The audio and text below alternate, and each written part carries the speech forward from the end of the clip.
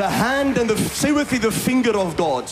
Have your seats, have your seats, have your seats. Jesus says, where I cast out devils by the finger of God, know that the kingdom of God has come upon you.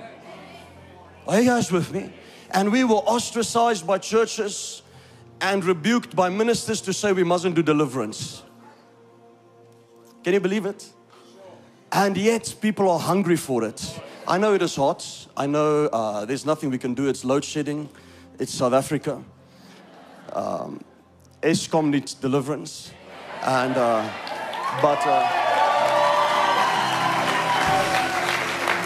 so there's nothing we can do. It's 2 nights, well, in Centurion, then 2 nights in Krugersdorp. I don't think tomorrow night at 7 o'clock there won't be load shedding. It was just over this time of this night, I think, in this area. So just fan, don't pass out. Don't let the demons make you pass out.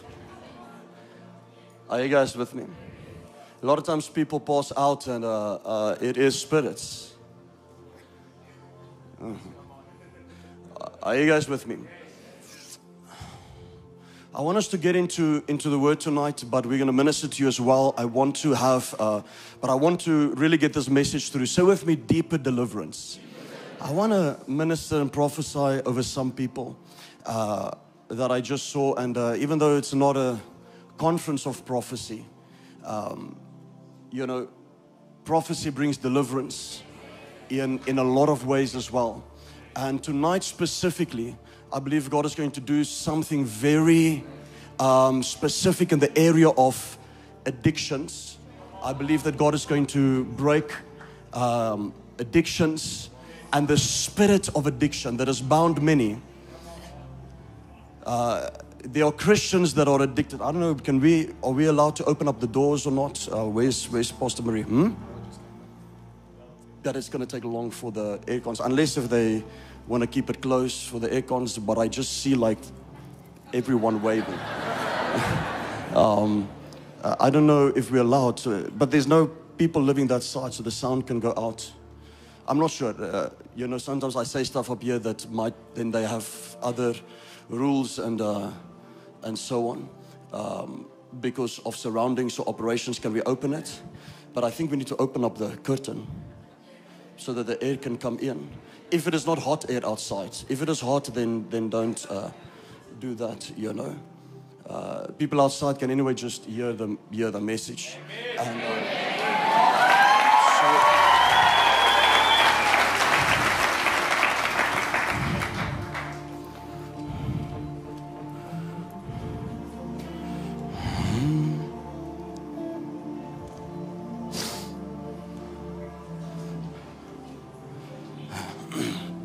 is your wife, are you guys married? Can you both of you come here for me?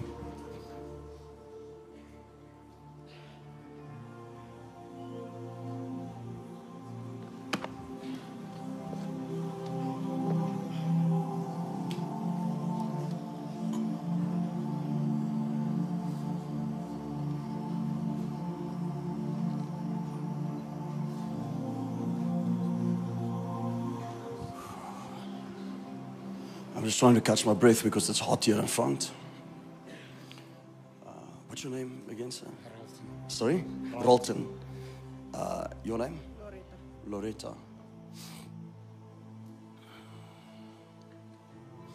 That guy sitting there, yeah, you. Just stand for me, just stand where you are at. When I was walking past you, I heard the Lord minister to me and say that I'm going to bring an encounter to your family and to family members that has not accepted me or received me. I looked and I saw family members that are in bondage. And the Lord said to me, I'm going to bring deliverance and freedom. And I'm speaking of extended family, not immediate family as in your children, or I don't know if you have children, or oh, are they here? Okay. And I'm speaking of like brothers or sisters and so on, you know. And the Lord ministered to me about a brother or brothers, and I saw an addiction. I don't know if it was alcoholism or not alcoholism, but alcohol or something like that. And there's another area where something is hidden away, where He's going to bring exposure and He's going to bring deliverance. For the Lord is saying, because of prayers and because of your prayers, because you said, as I've encountered and experienced you, I want my family members to experience it. But I see words coming against you that try to limit you and try to say to you, listen, with what you're busy with and this and that, it's not good. For the Lord is saying, I will lift you up and I'll make you rise. Because even in the workplace, I'm going to cause an expansion. And the Lord is saying, I'm going to cause you to do a lot of trade with your own hands. I'm going to give you an idea to do things in your own hands that is going to cause more finances to come in. And I looked at prosperity for you and your family. But there is a spirit of death that I want us to pray for when it comes to siblings, when it comes to your brother or someone like that. And I looked and I saw how the plan of the enemy is to remove his life. But the Lord is saying, my hand will be strong, but I'm going to choose to bless you first. I'm going to choose to bless you first, because when they bless you, they will be blessed. When they curse you, they will be cursed. For see how I will open up a door, an effectual door when it comes to finances and when it comes to business. But the Lord said to me, I put a word in your mouth of an evangelist, an evangelistic anointing where you will minister testimony and witness to others. And you'll see healing flow through your hands. You'll see the gift of healing flow through your hands. For the Lord is saying, even this night, I will implant a gift to you. I will impart and implant a gift to you, says the Spirit of God. For you have cried out for more of me. And see how I will bring deliverance and freedom, but impartation. For I see an encounter that you will have with the Lord. And I see an appointed time. Because the enemy has tried to bring a broken heart and has tried to remove things where, or it felt like you came to a place and it's like the rug was pulled out or a shock came. And the Lord is saying, I will begin to bring a turnaround with things. And those who have set up and spoke against you to try to bring or try to cause failure and for you not to have success, I will put my hand upon your life and you'll see how I will lift you. For the Lord is saying, even right now, I impart the gift of healing, the gift of evangelism, where you will feel a mantle rest upon you. For even as you preach the gospel, as you minister, as you witness and testify to people, you will feel a fire come on you. For do not hesitate, be bold, and you'll see me work and move through your hands, says the Spirit of the Lord. For I will open up your eyes this night by the Spirit of wisdom and revelation. And I will deal with areas where the enemy has tried to tempt to bring offense, where the enemy has tried to tempt to bring unforgiveness. For the Lord is saying, I'm about to clean out many things in your life so that you can move further and faster. And everything that has tried to hold you back from the past, voices that has tried to discourage, it will be silenced this night in Jesus' name. Let the anointing rest upon him. Let there be impartation upon his life right now. In Jesus' name. Touch his life.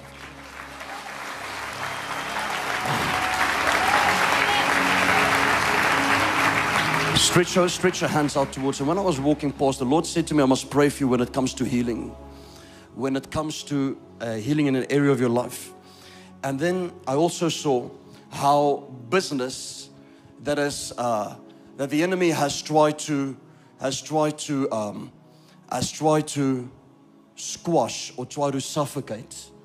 It is like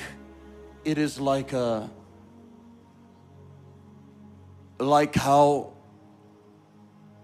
Python's grip tries to suffocate. and the enemy try to close doors. But the anointing upon your life is that of prosperity and that of faith. And I'm going to pray for this night for your faith to be lifted. Any healing that is needed in the family, in the two of you, any healing that is needed, that by the Spirit of God, that a deep work will be done right now.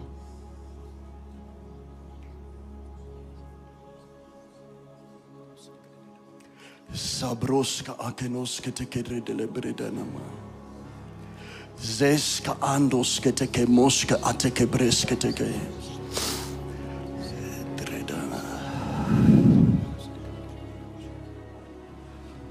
Give me your hands.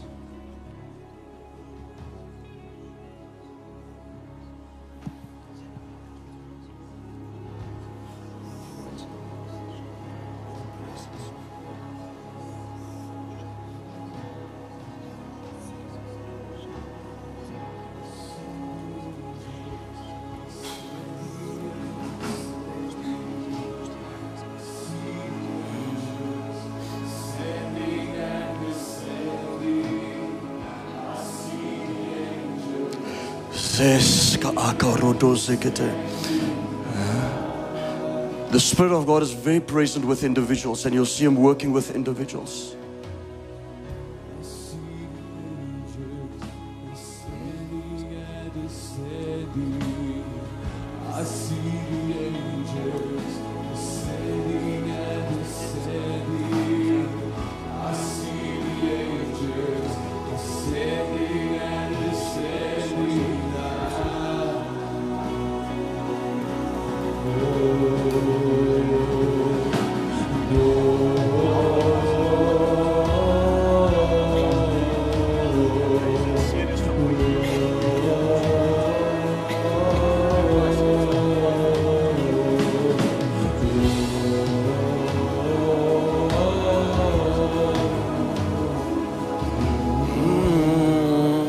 Stretch out your hands towards them. Remember I said, it's like a python's gripping like this. And he has pneumonia, has problem with his lungs where he cannot breathe.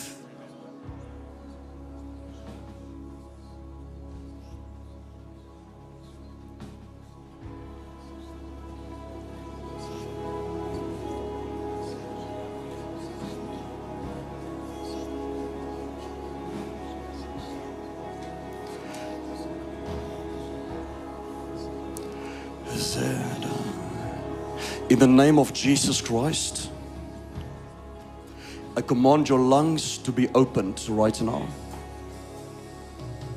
I bind every spirit. I bind every spirit of anxiety, every spirit of fear. I command healing. I command a miracle. Command your lungs to operate with anew.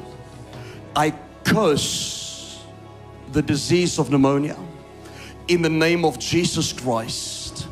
Loose him and set him free. Loose him and set him free. Right now, in Jesus' name.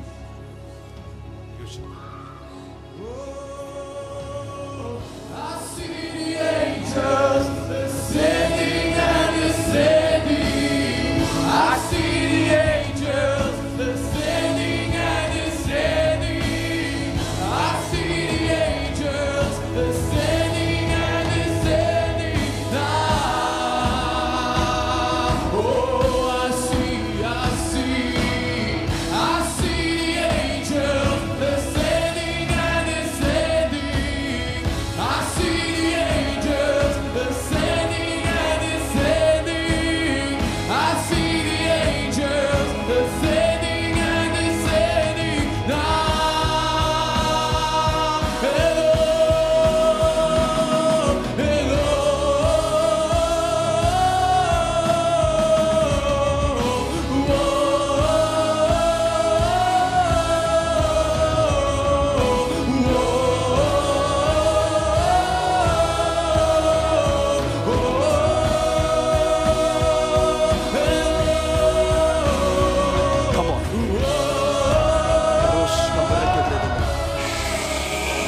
Have your seats, have your seats, have your seats. I don't want us to get stirred up and worship and then the time is gone. Don't worry if people are manifesting. Don't worry if the Spirit of God is moving. Are you guys with me? Can you give it? Both, that's fine, yeah, both.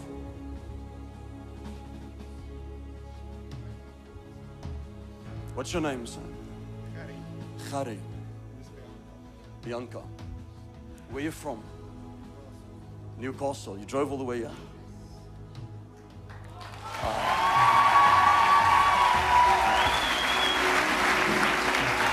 Now, I don't get any information of people that come just to let you know whether you believe me or not, that's fine. What I mean is not you believe it. I'm saying whether people here think, we get information. Even his ticket is turned that I can't see it. So, but when I looked at you, there's an anointing that is untapped in your life. And there's a desire to be so hungry for God and to be used by Him. And I saw that people, although people in the past, that's because I'm looking and I see the anointing for ministry, but it has not been tapped into. And it has not been activated or imparted properly.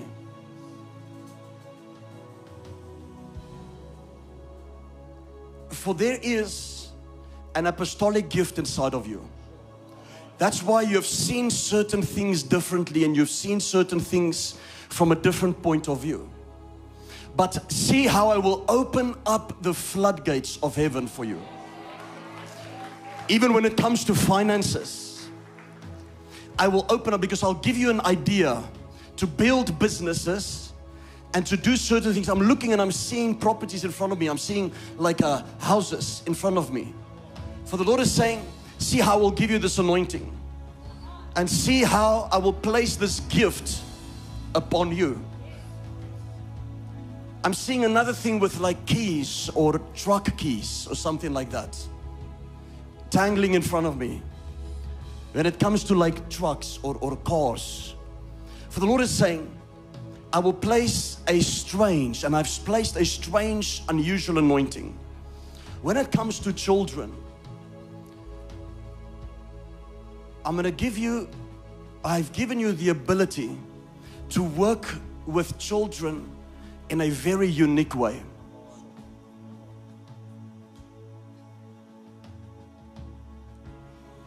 And I've given you the ability to speak and to network with people. That you will see, because when I look upon you, I see the gift in the area of deliverance and prayer.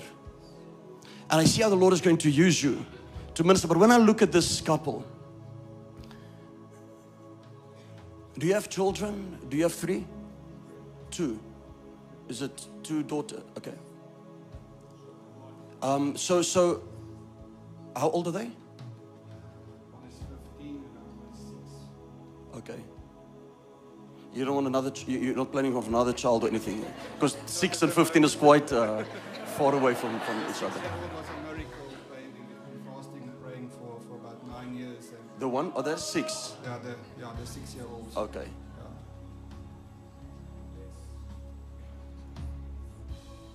That's why I'm here tonight, because you said in one of your teachings that somebody must pray for you and that gift must be activated, like Apostle Neville prayed for you. I want you to pray for me. That thing must be activated. What do you do at the moment? I've got my own business in Newcastle. What do you guys do in the business? Marketing, advertising, Okay. stuff like that, yeah. So what do you do? I'm a teacher. Okay. Now, there's property that God is going to put in your hands. There's property. I looked and I saw multiple houses, like 2 or 3 houses. Trust me, says the Lord, that I will cause debt cancellation, that I'll cause you to be debt free, and that I'll put property into your hands.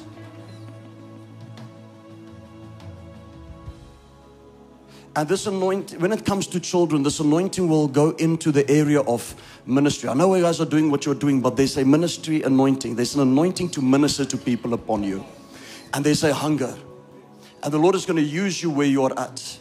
For I pray that tonight, that this conference, you will receive not only the anointing for your life, but the anointing of the gift of deliverance. When you go back and you lay hands and you minister to people, you'll see deliverance beginning to take place. You'll see strange occurrences around you. You'll see strange things happening around you. And people will come for freedom, will come for deliverance. May this anointing rest on you. I impart the gift of heaven upon their lives. Father, as they've come through to this place with a hunger, let it not be disappointed. Let the expectations be met above and beyond. In the name of Jesus Christ, may mantles come upon their lives. May ways be opened where there seems to be no way. May doors be opened where it seems to be closed. May his business excel. May you move him into areas that he has not even seen or think of, and begin to prosper. In the name of Jesus Christ, I decree and declare as a prophet upon their lives that you will impart the gift, a spiritual gift to their lives right now. Every spirit of fear that is trying to come to this house, in the area of health, I bind that spirit right now. May it not bring fear or a shocking prognosis or diagnosis, but may the Lord move in their lives. This thing where I saw like vans driving and I saw houses in his name, I command that to be done. That when the clock ticks 3 years and 3 years and 3 years, that it'll be cycles of things that'll be released to them.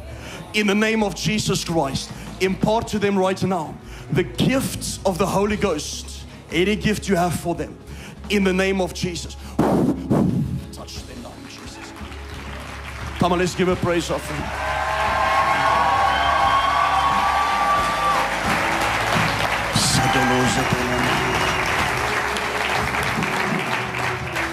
Okay, let's get going. I feel it's getting a little bit cooler, so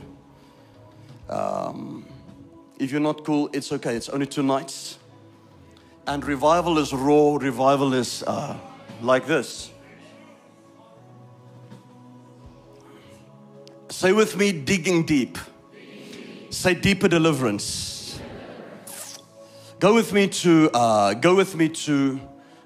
Deuteronomy chapter number 23, verse 9. And I want us to get into this message that is a deep message. You can take notes or you can catch it in your spirit, however you want. But I need this revelation to drop to you. Are you guys ready for deliverance? As a message, as revelation. We are here to preach deliverance. We are here to preach deliverance so that you can be equipped on how to do deliverance. You see, because many of you are in our church, or you follow us online, you might be acquainted with the ministry of deliverance. And you might say, but why, I'm in a church where there's deliverance and I see deliverance, but why am I still battling with an issue? Or why am I still battling with a problem? And the enemy can come and lie to you and say that, deliverance doesn't exist, or this is just a show. Say to those who are being delivered that this is just a show, and they will laugh at you. Are you guys with me? And we're going to get off directly after the message. We're going to do mass deliverance, meaning we're going to renounce things. And tonight we're going to deal addictions and one more area, 2 areas that I believe the Lord spoke to me. And then tomorrow night we're dealing with every area. And we're going to minister to you and lay hands tomorrow night. We're going to anoint everyone, lay hands on everyone, and come with an expectation to be free. But people will be like, okay, but why am I still battling with this problem if I'm in a place that has deliverance? Because you need to dig deeper. Say with me, dig deeper.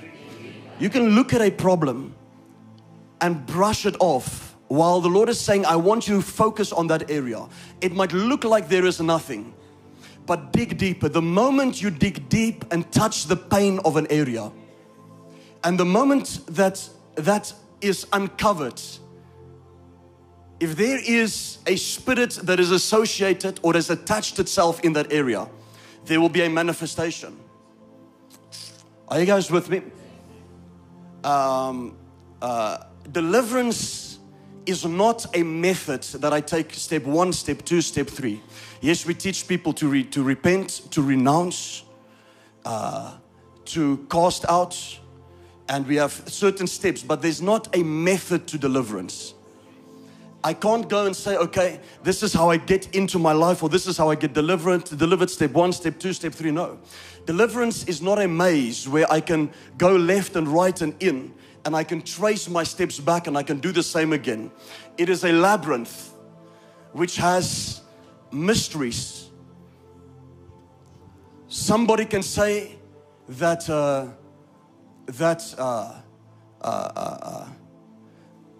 that they have an area of, or let me say it like this, somebody can battle with pride and a sense of false ego, yet they were raped when they were young, and nobody will see that comes from that root.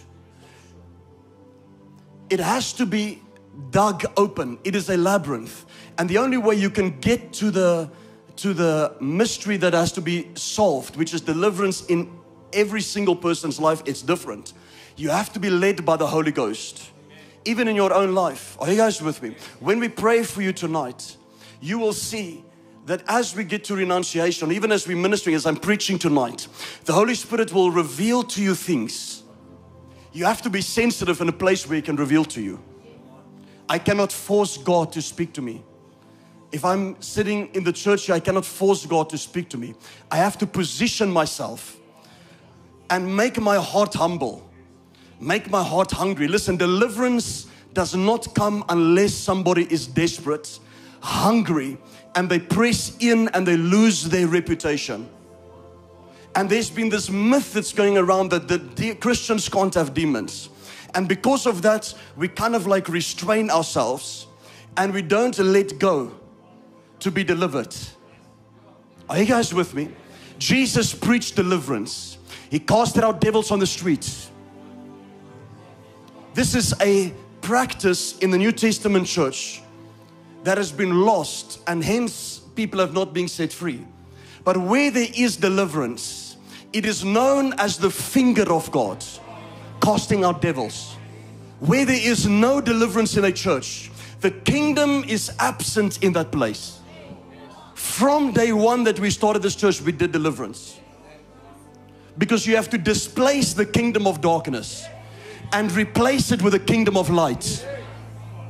Are you guys with me? The kingdom of light cannot come unless the kingdom of darkness has been displaced. And you have churches sitting full of Christians that are demon possessed. And when I say possessed, I'm not speaking of full possession. The word possess has two meanings. Possess means I can be owned by something, or I can say possess meaning that I have something. I possess this iPad if it's mine. Are you guys with me? So you have people that are possessed by the enemy, and then you have people that possess the enemy. They have it, they carry it. So when we say that Christians are possessed, don't think that, but Christians can't be possessed. No. Christians can't be possessed in a place of ownership because they are owned by the Lord. But we have a spirit, soul, and body. Your spirit is saved, but your soul and your body has open doors. Are you guys with me? My soul is my will, emotions, and intellect. My spirit is saved. My spirit belongs to the Lord. The moment I get saved, my spirit belongs to the Lord. But I can give place to the devil in my soul. I can give place to the devil in my body.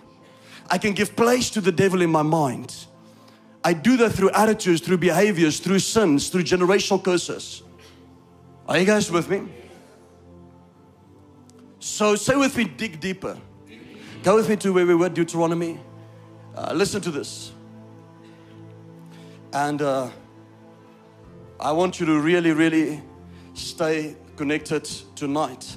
And those who are online, we have people from everywhere. Just before we start, let me know online where you're watching from, what country you're watching from. I can see your comments here. I know in the house here we have people from all over, KwaZulu-Natal, Holland, Mossel Bay, United States, Richards Bay,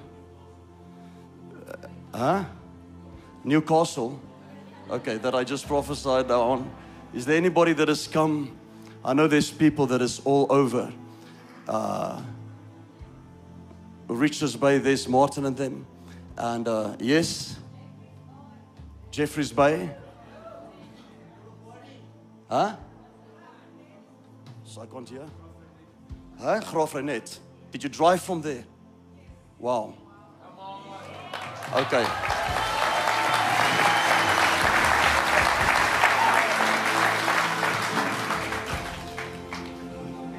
Sorry? Mozambique. Who all? You and your wife? Have you watched us online there? Wow. And we're going to minister to everyone that is far away, hey?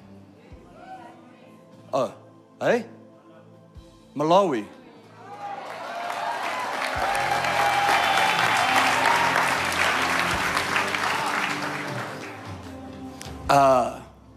Let's go. So let me check online because we have over 1,000 people online.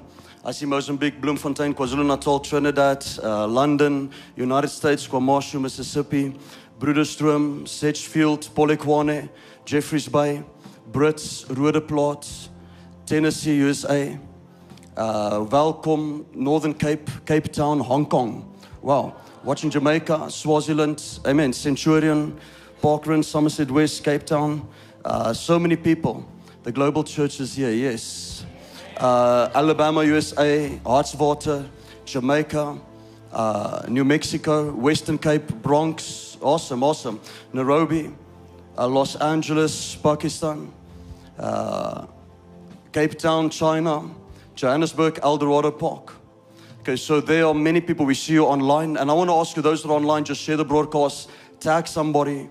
And Primrose, Israel South, Sudan, Joburg, South Africa, Pakistan. Wow, Kimberley, Vereniging, and it just goes on and on and on. Can we give Jesus a praise offering for that? So,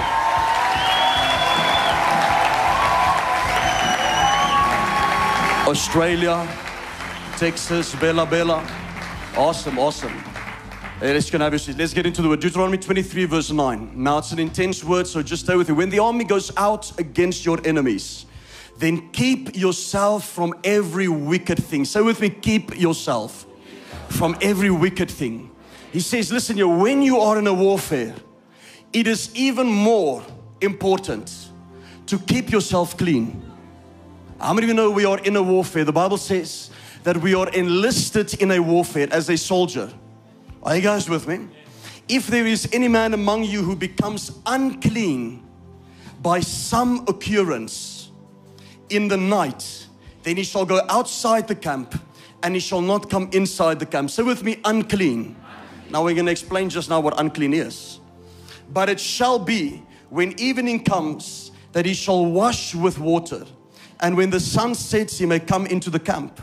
Also you shall have a place outside the camp where you may go out. I speak of a toilet.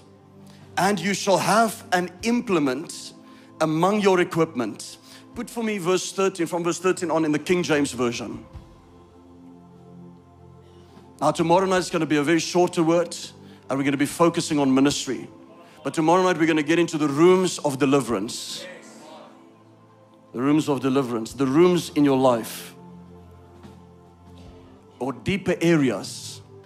And that's going to be very revelational. And thou shalt have a paddle upon thy weapon. This is not the right translation, but anyway, let's put in the NLT. Let me see how the NLT says. Because you have two different King James versions, actually. And the one uses sometimes different wording than the other one. There we go. Each of you must have a spade. Say with me, a spade. Say a shovel. Each of you must have a shovel as part of your equipment. Whenever you relieve yourself going to the toilet, whenever you relieve yourself, dig a hole with a spade and cover the excrement. Let me read out of the New King James here. And you shall have an implement among your equipment, a shovel among your equipment. And when you sit down outside, you shall dig with it and turn and cover your refuse. Are you guys with me? So he's saying something here very powerful. I want you to listen to this. Whenever the scripture is speaking of relieving yourself, it is a sign of deliverance. When you have dreams that you're in a bathroom or you're relieving yourself, it is a dream of deliverance that is taking place. It is a place where you let toxins out. And listen here, the scripture is saying that when you are in a war, when you are busy fighting, have a shovel. Now we are taught in the book of Nehemiah that have a sword in one hand and a hammer in the other hand. And we know that you fight and build together. But there's a third piece of equipment. Say with me, a shovel. So that when times come, I can relieve myself, or let me say in our language for tonight, I can do deliverance when it's needed. I can cleanse myself. You see, so many Christians are going on a path and they just fight. And they don't understand the casualties, or they become casualties of war. They're picking up wounds. They're beginning to get hurt in a battle. And when they don't get deliverance or they don't watch themselves, they begin to turn on one another. Oh, how many times have I had it? I'll be fighting with people in a battle. They're supposed to be alongside me and then they turn on and fight against me. Why? They haven't relieved themselves. So they start defecating all over the camp. I'm serious. Okay. Let's go verse 13. Listen to this. Verse 13, let's carry on with it. Each of you must have a spade. Say with me, a spade. A shovel as part of your equipment. Whenever you relieve yourself, dig a hole with a spade and cover the excrement. Verse 14, the camp must be holy, for the Lord your God moves around in your camp to protect you and to defeat your enemies. He must not see, say with me, not see any shameful thing among you, or he will turn away from you.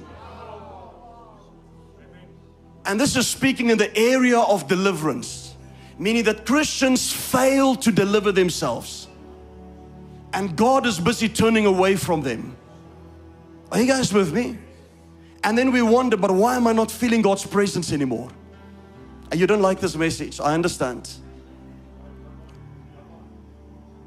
If you're silent like that, then, we just want to say grace, grace, grace, grace. It's all by grace. God is always with me. He is with you, but it's not His manifest presence.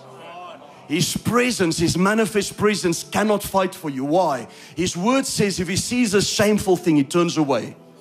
Now, the scripture is speaking of excrement, but in an allegorical spiritual language. It's speaking of something becoming unclean. Say with the unclean. And towards the end of the message, we're going to touch on this. So just remember unclean. Because ministers and people and Christians become unclean because they touched something that was not clean. Or they touched an unclean thing. And they themselves become unclean. And they become unfit for the service of ministry. Are you guys with me? And then we wonder, but why is everything going wrong? I've become unfit for the service of ministry. I've become unclean, contaminated, defiled through a spiritual area. And then the churches preach that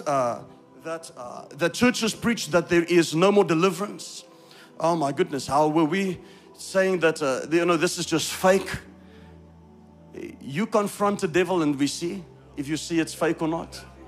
Cast out a devil out of someone and we see if it is fake. The moment you do deliverance, you are in a spiritual battle. Now we've trained people up. Those we have trained up can tell you when they did deliverance yesterday, some of them for the first time maybe, how tired they were afterwards.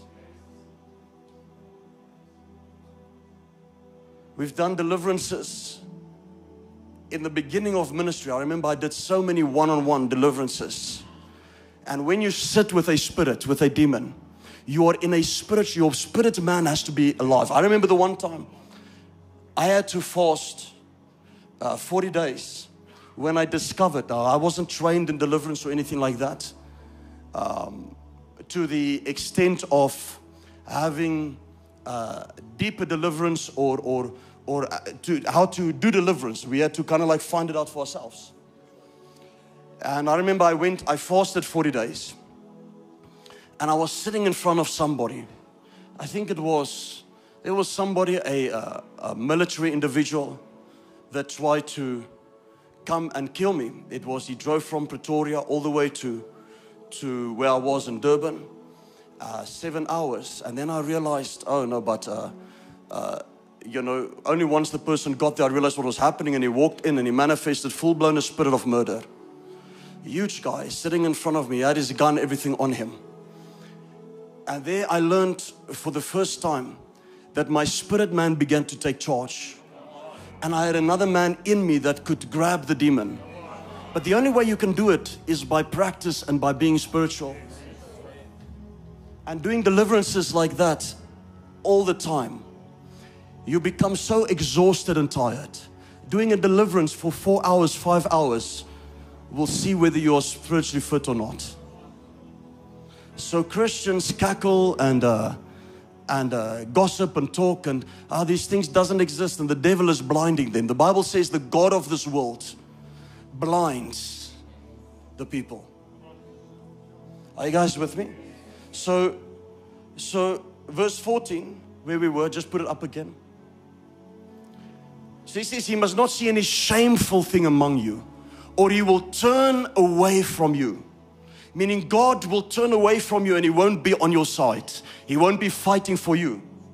Are you guys with me?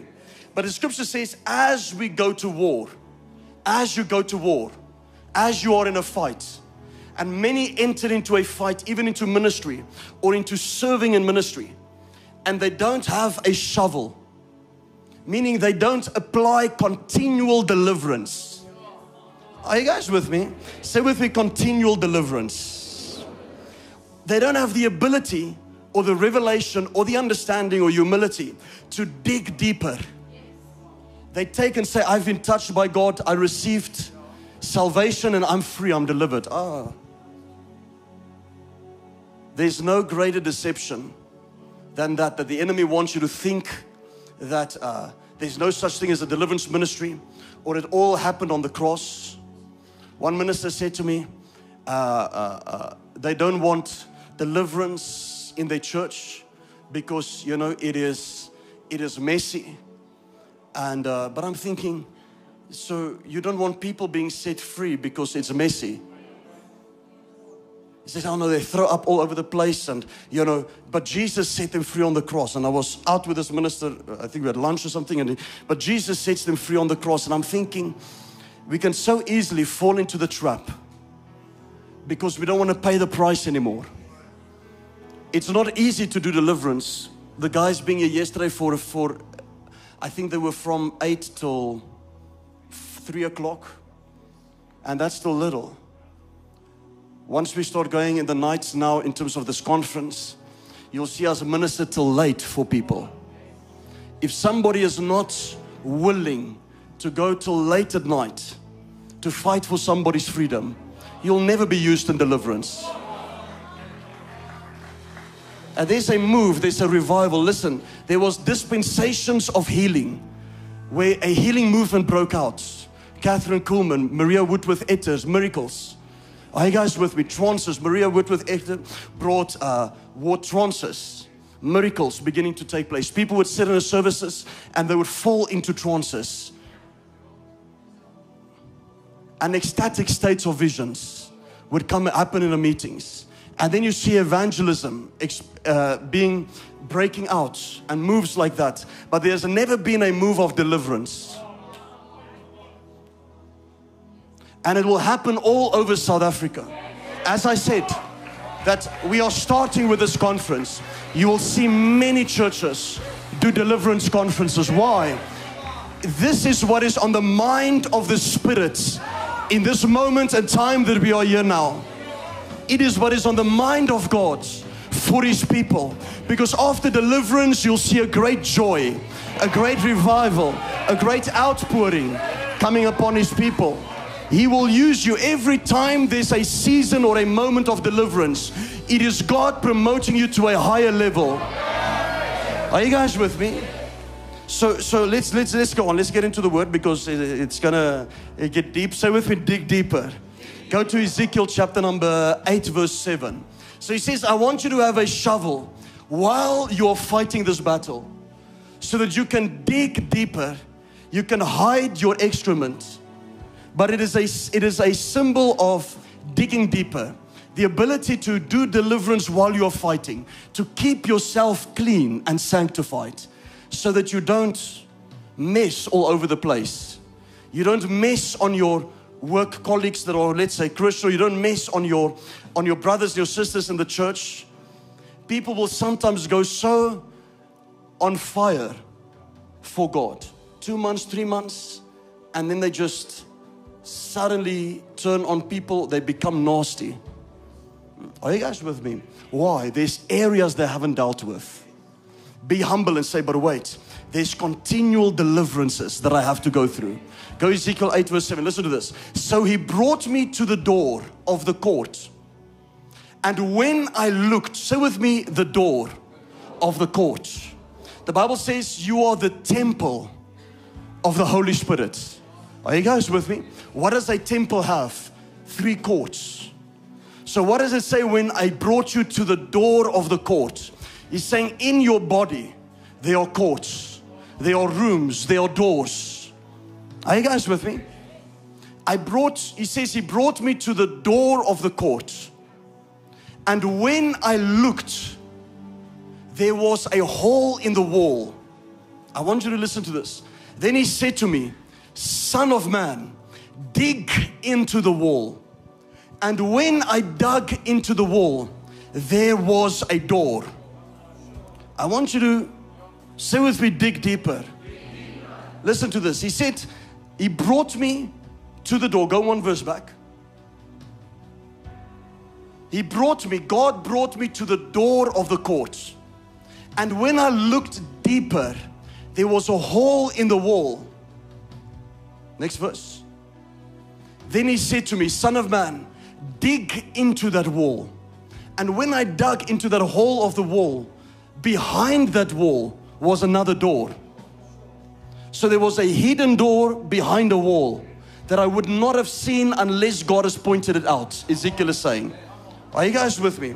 The doorway was covered by a wall. Let's go to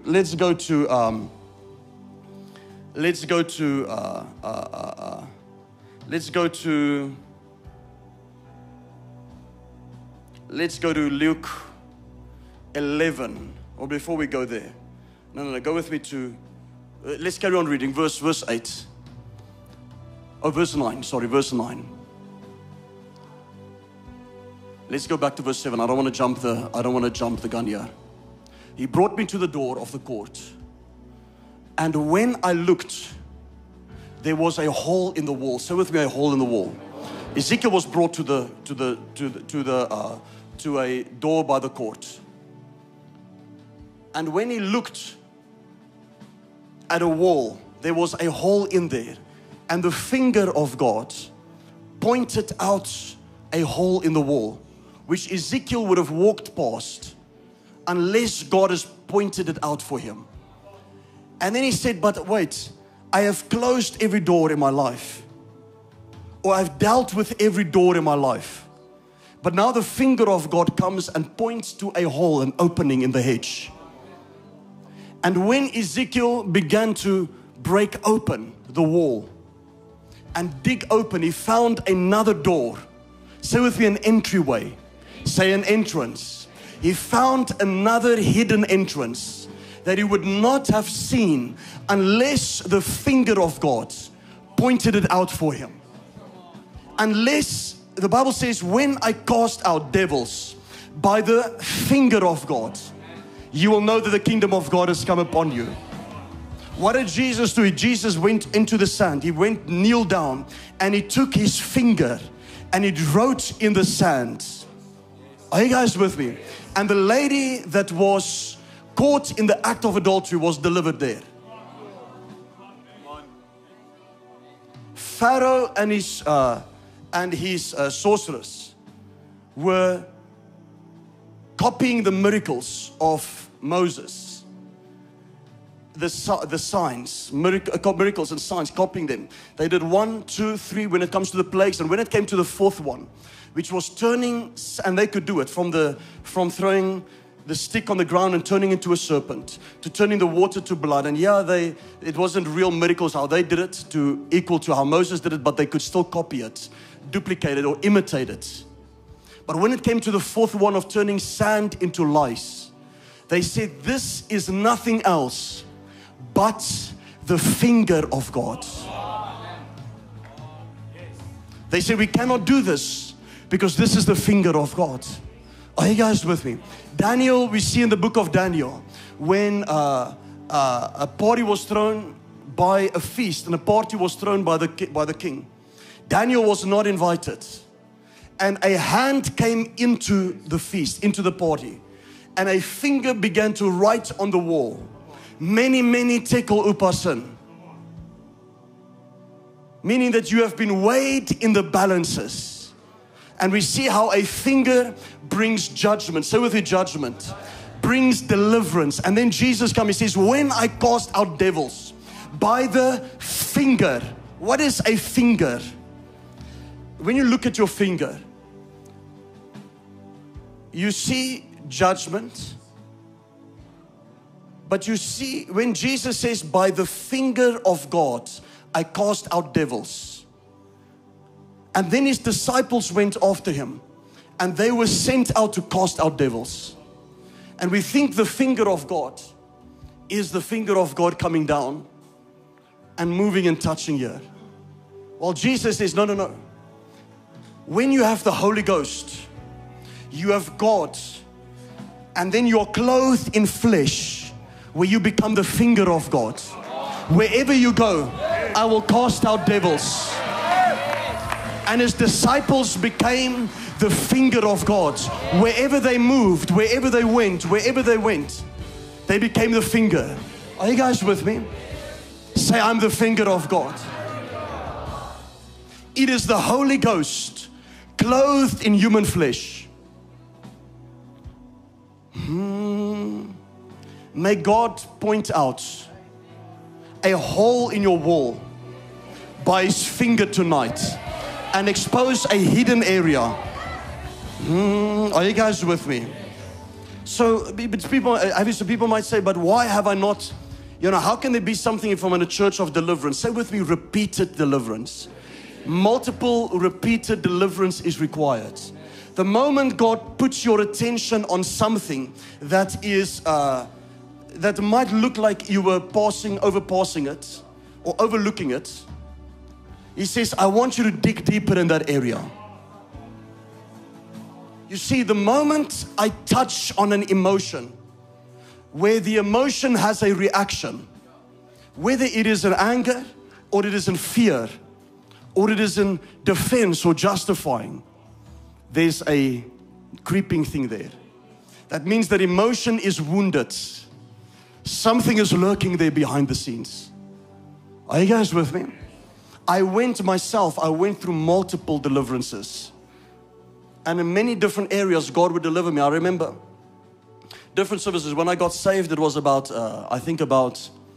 maybe 3 months after that, I was delivered of something that bound me.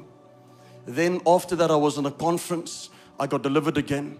Then after that, I was in another conference. I got delivered again. And God would take me through phases.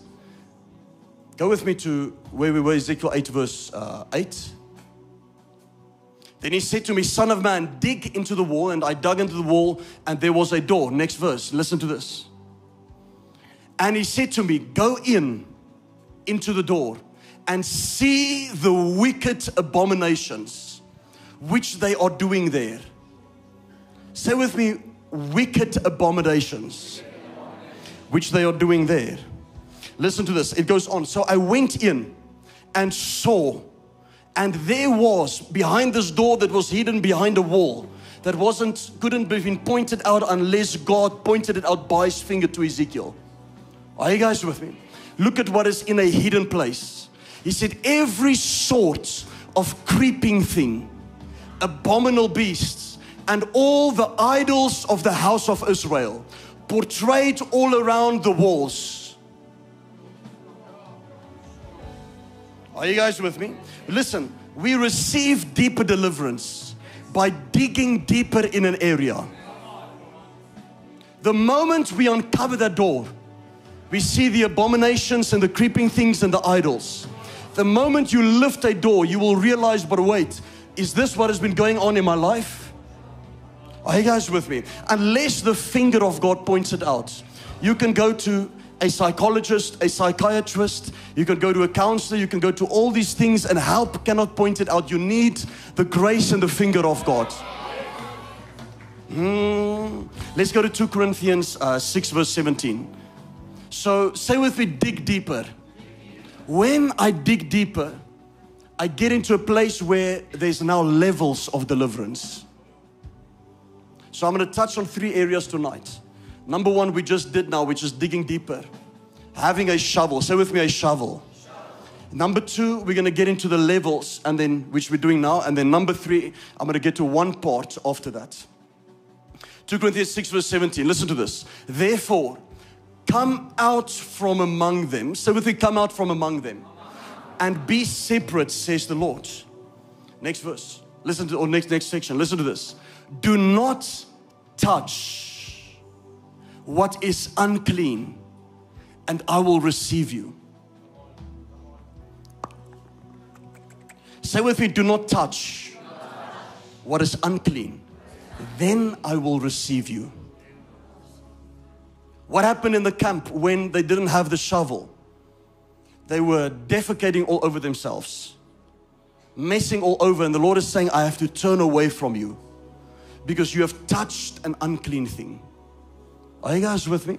When people don't do deliverance on themselves or keep their houses clean, they mess all over themselves and all over others. They might be saved, but they are a mess. They might be anointed, but they're messing up wherever they are, whatever they are doing. They're messing up at work, messing up at their family, messing up at home, messing up with colleagues, messing up with friends, messing up in the church. They might be anointed, but they've touched the unclean thing.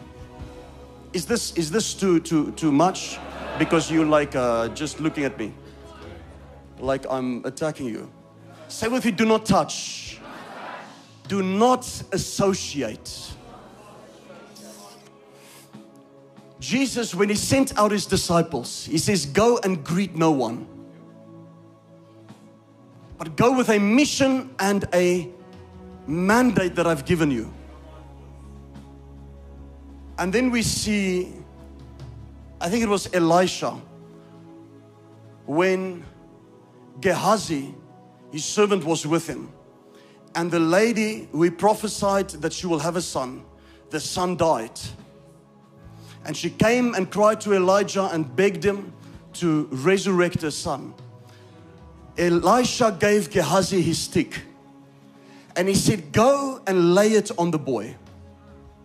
But he gave him an instruction. He said, when you go, greet no one. And when they greet you, when they salute you, you don't greet them back. You carry on walking. And then you lay the stick on the boy. And he will be raised. Yet Gehazi went and he laid his stick on the boy. and he was not raised. Are you guys with me? The only conclusion can be that he disobeyed an instruction that was told to him or given to him to say, go and greet no one along the way. You associated with somebody that made you unclean for the moment that that miracle had to be performed. And because you were unclean, God could not come through when it came to that miracle. Are you guys with me? A young prophet, there was a story of a young prophet that was told to go and do something. But along the way, he must not speak to anyone, not greet anyone. And this young prophet got the word from the Lord to go and fulfill this mandate. And when he went, and I'm not going to go to the scriptures right now, when he went, the Bible says an older prophet came to him. And the older prophet says, I am sent from the Lord. Do this and this, and he gave him a contrary word. And the young prophet was disobedient. He associated with the wrong one. And judgment came to him. Say with me, associations. Evil company corrupts. Are you guys with me? You are who you associated with. It's amazing that you can look at somebody, even in the church, you can have your gossipers in one section. You can have your prophetic intercessor witches in one. That's not in our church, but you go to some churches, you can have them. Sometimes they come in here from other churches and they get all spooky. They're like, I want to give a word. No, shut up, you're not here. I sense that this is going on here. Oh, the Lord has told me to come and intercede. No, He hasn't. He told you to come and get delivered. You're just thinking. That is called prophetic witchcraft. And they are full on in churches where the real prophetic is not. Because the pastors submit to them. Some even call themselves apostles. They submit to them. And you see how these Jezebels come into a service and into the church. And after, I was preaching in some churches. Then the pastor listens to this intercessor group. And the intercessor group will give him all the visions. And then the pastor gets so scared. And I'm thinking, you're controlled by a bunch of Jezebels. These are women that are not married or they're unsatisfied, in their marriage.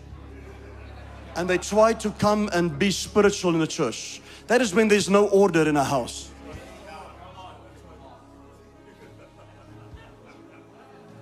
Some of you might be like that, so you will feel it now when I talk. Are you guys with me? Cape Town is rife with them. They didn't get it right at Encounter. They came in the beginning. I said to Pastor Stefan, just kick them out, one after the other. Kick them. Don't even sit and listen to their story. Kick them out. And some will even listen now, and they'll say, yeah, those Jezebels, and then they were one.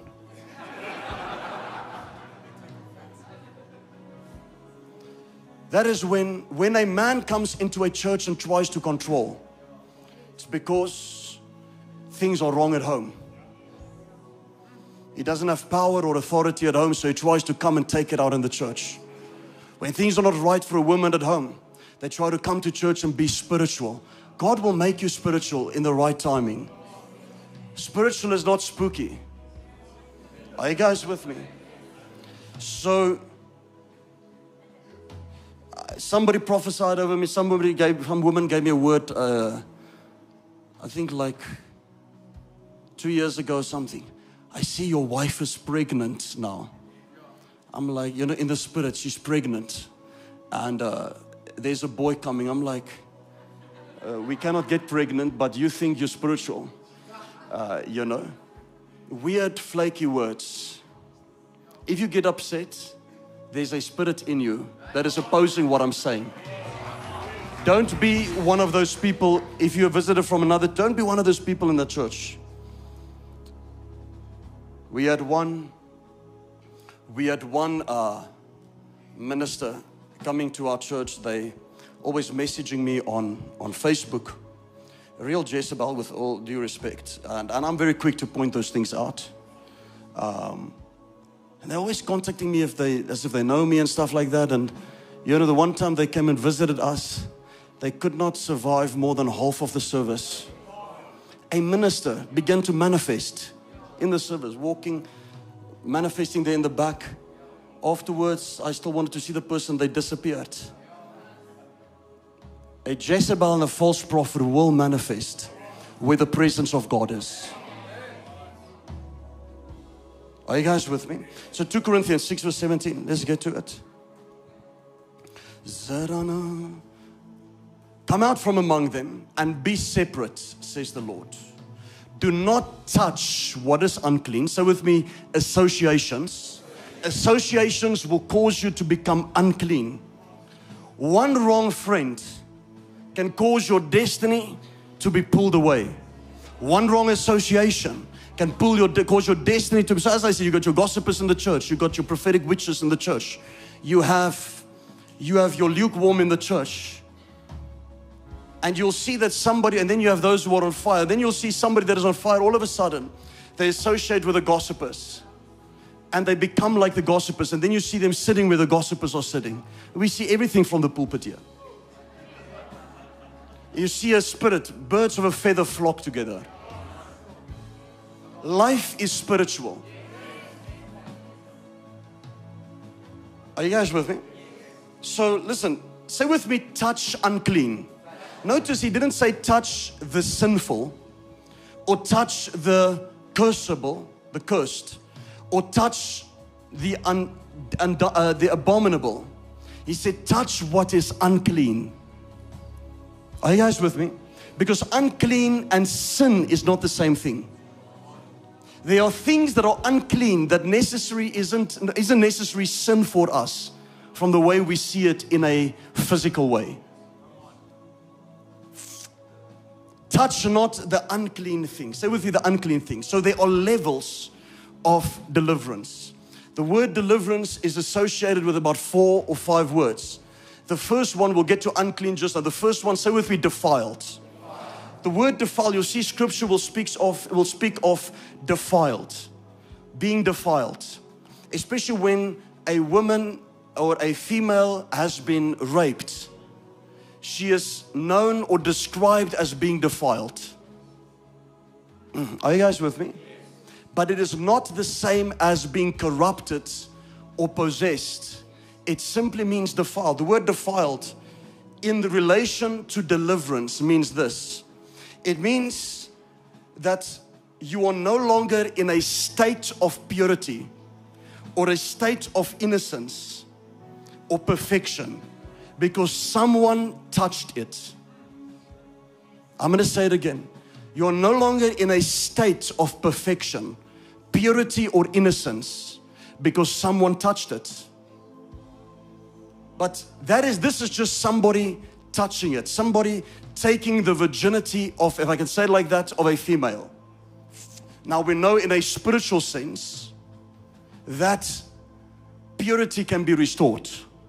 Are you guys with me? But in a physical sense, once it is removed, it is removed. It cannot be restored. So under the law, that person becomes defiled under the law. So please understand, I'm not preaching the law. I'm just using a spiritual, allegorical context here. Are you guys with me? Because we see these words, defiled, unclean, and we're going to get into a few more, being used in the New Testament as well. So spiritually, there's a way that I can become defiled. So what has this got to do with us? There are people that need deliverance in a certain level that is not as intense. They've just been defiled. They touched something and their sense or state of purity, innocence and perfection has been lost. But they are not carrying what they touched. They just touched something. And according to scripture, when you touch something, you just become defiled. But it hasn't influenced you yet. Are you guys with me? Then there's a second word. So this is what, meaning that if I can say it as I use an example, a woman that has been raped, lost her virginity, she's been defiled, but she isn't becoming a rapist. She just lost her virginity. That's what the scripture, so that's the first level of deliverance. The second word, say with me, contaminated. this now goes to a level of infection. It means something that is no longer in the state of purity, innocence, or perfection, because someone touched it, but now they're carrying it. Are you guys with me? So it goes deeper. So the thing you touched, you're now carrying it. For example, somebody was raped, they lost their virginity. They were defiled, but now they're carrying desires, lustful desires in them. So they're carrying a disease. And I'm not saying, I'm just using a disease as an infectious. I'm not saying rape is a disease. But spiritually, it becomes infectious. Are you guys with me? They're carrying it now. Now you become contaminated. It's a deeper level of deliverance taking place. The third word, the third meaning of deliverance, if I can say it like that. Or let's go to 1 Corinthians 15 verse 33 first, while we're on contaminated. 1 Corinthians 15 verse 33.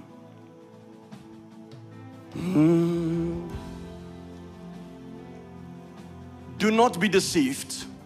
Say with me, evil company corrupts. That word corrupts means contaminates. Evil company contaminates good habits. You see somebody hanging around with bad associations and they become like that. You see your child becoming friends with somebody and they get home from school and all of a sudden they're talking like that person.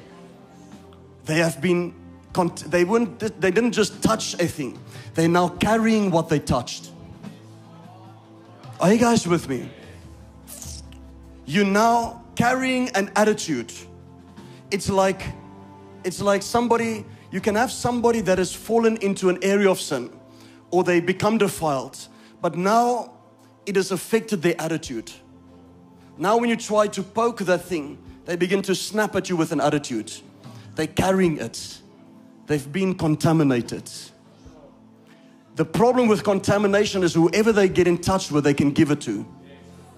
But it's not yet at that level. The third level, say with me, unclean. So unclean is also kind of like part of it. It means it's something that is no longer in a state of purity, perfection, or innocence. But someone touched it, and they are not only carrying it, but they are now giving it to others, or they have a desire to giving it to others by touching other people. For example, and it's difficult to just try to explain it in an example like this, but somebody was raped. They became defiled. Now they not only have a desire to do it to somebody else, they actually doing it to somebody else. And whoever they get into contact with, it affects them. In the spirit, you become unclean. So when the scripture says, go to 2 Corinthians where we were 6 verse 17. 2 Corinthians 6 verse 17.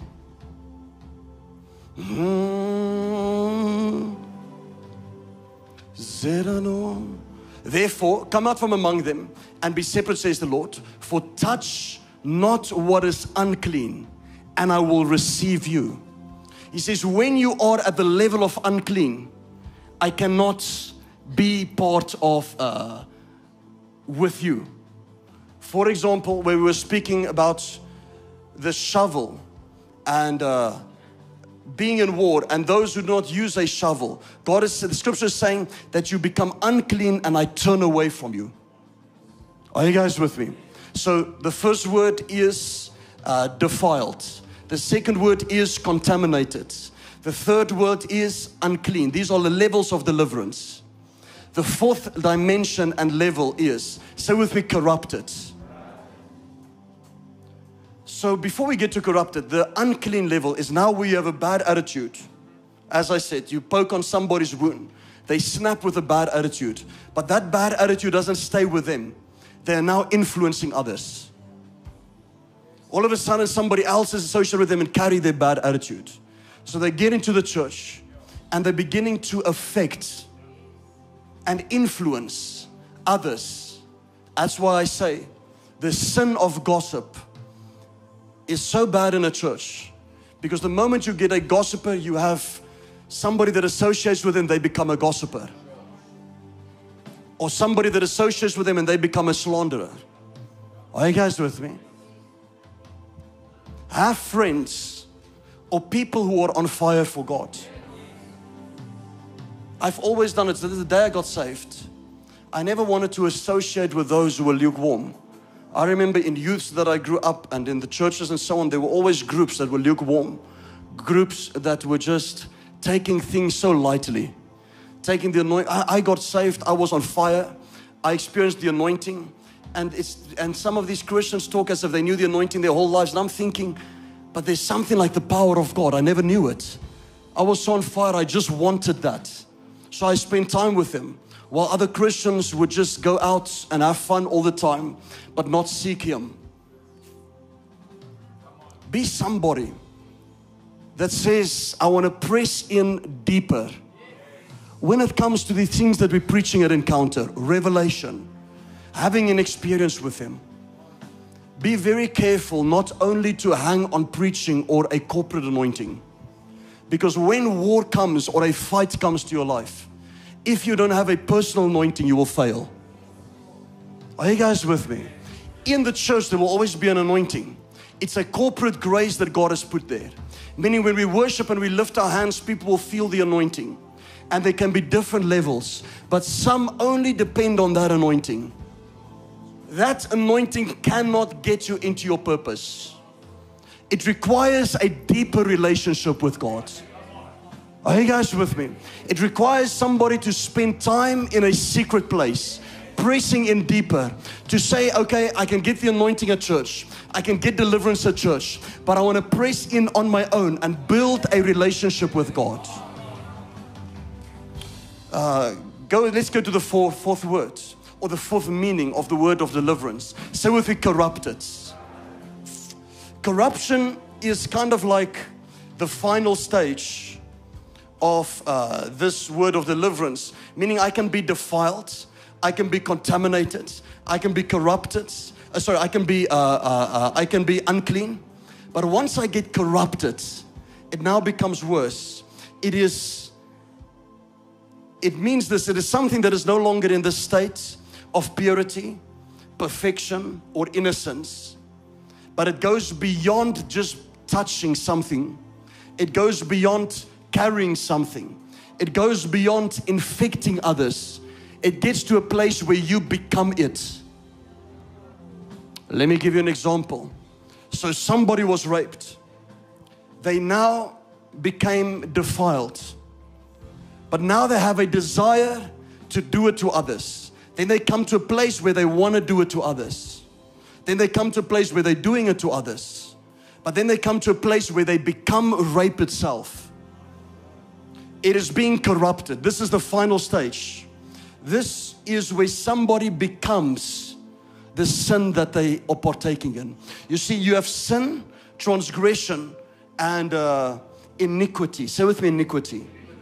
Iniquity is when a sin is continually practiced over and over until it becomes twisted, perverted, and it begins to own you.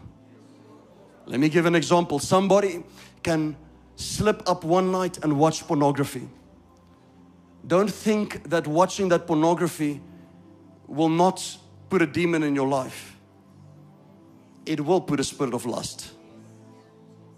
But it is on a level of being defiled or unclean. But now somebody goes and they continue. They don't listen to the word, to the voice of the Lord. They don't listen to convictions.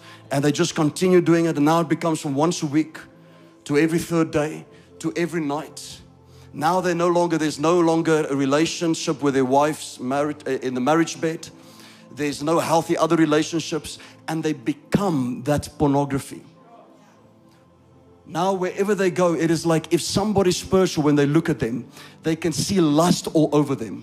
From a place where maybe they just touched it, to now they're becoming a part of it. Say with me, corrupted. Are you guys with me? This is where somebody is saying, when you're touching a wound and they are reacting, they are snapping at you, But now they are using these words and they say, you know, this is just who I am. This is my attitude. It's not a demon. It has become them right now. They are corrupted. And then they wonder, but why is God not using me? Are you guys with me? Even on the level of unclean, the first level, you are unfit for service. We call it a sit-down time. Meaning that a priest in the Old Testament could not get into the Holy of Holies to pray and minister on behalf of the people to God. He could not get to there if he had any wounds, scars, or anything on him. If he would go in with a wound, he would be struck dead. Are you guys with me? If he had a wound, he had to sit out and sit down until the wound becomes clean. Or if he touched something unclean, according to the law, he has to sit down for a certain amount of days and do ceremonial cleaning until he can get into the presence of God. Right now, the temple of the Holy Spirit is inside of us. Or we are the temple of the Holy Spirit. We have the Holy of Holies, outer court, inner court, holy place. As we go into the presence of God, there is a time when God puts us on a sit down to say, listen here, you cannot now minister or be in the area of ministry to others. I cannot take you into your destiny because you touched something unclean. This is why the ministry of deliverance is important. That it can make us vessels of honor in the house. You have vessels of wood, vessels of clay, vessels of gold, and vessels of silver. The Bible says vessels of honor and dishonor. The moment I touch things that are unclean, I become a vessel of dishonor. When I'm a vessel of dishonor, I'm hidden away, not being put on a platform being used by God. This is the book of Timothy that explains it. He says, but those who are vessels of gold and silver, they are placed on a stand where when somebody comes into the house, everyone can see them being used publicly. Deliverance makes you a vessel of honor. It cleans your house out so that God can use you. The lack of deliverance makes us a vessel of dishonor, where the Lord is saying, I have to turn away from you. I cannot be with you and I cannot receive you. I'm not speaking of salvation. I'm speaking of being used in ministry. Are you guys with me? So how do I become clean when I'm unclean or defiled or contaminated or even at a place of corrupted? How do I get delivered and clean? Go with me to 2 Kings 4 verse 35. And this is, I'm touching on the last part of the message. 2 Kings 4 verse 35. Zerano.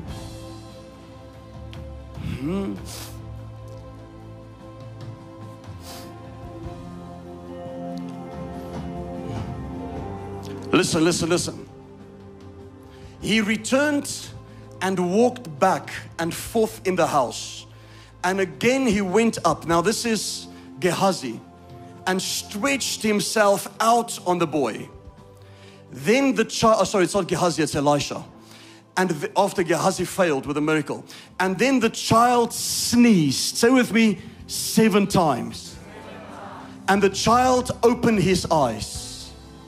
When the child sneezed, listen, sneezing is a deliverance of the natural body. It is a disease that has to come out when a person is sneezing. It is your body rejecting or casting out an infection or a sickness. Are you guys with me? Or bacteria that is not supposed to be. Your body automatically casts it out. So when this boy sneezed, he was delivered from the spirit of death. But say with me 7 times. So I want you to listen to this. Let's go to, and in fact it says sneezing, say with me, from the inside out. So remember that. This boy was delivered from the inside out. And the spirit of death came from the inside out. Go to 2 Kings 5 verse 14. 2 Kings 5 verse 14. So he went down. So this is now Naaman. Listen to this. I'm getting to another place. So these 7 times. How do we get delivered from being in a place of even corruption? You can say, but you know, I have had this trauma as a child. In my childhood. And now it's become so integrated into my life, where I have become a part of it. I cannot dissociate or discern, or I cannot differentiate between the two.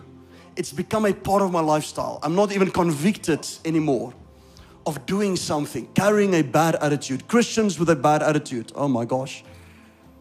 They walk with no smile on them, as if the world owes them everything. As if Jesus never wrote their name in the Lamb's Book of Life, as if He never died for them. And in fact, as if God owes them something. We've seen Christians, you would preach up from here and they just sit and look at you. And I'm not speaking of unbelievers, I'm speaking of Christians. It is our duty to maintain and keep our house clean. Keep us filled with joy. So with your right attitude. Spirits are attracted to bad attitude. You see, Satan, or let me say it like this, evil spirits can only see, the demonic can only see what we physically do. They cannot see the faith in your heart. They cannot detect that you have faith in your heart.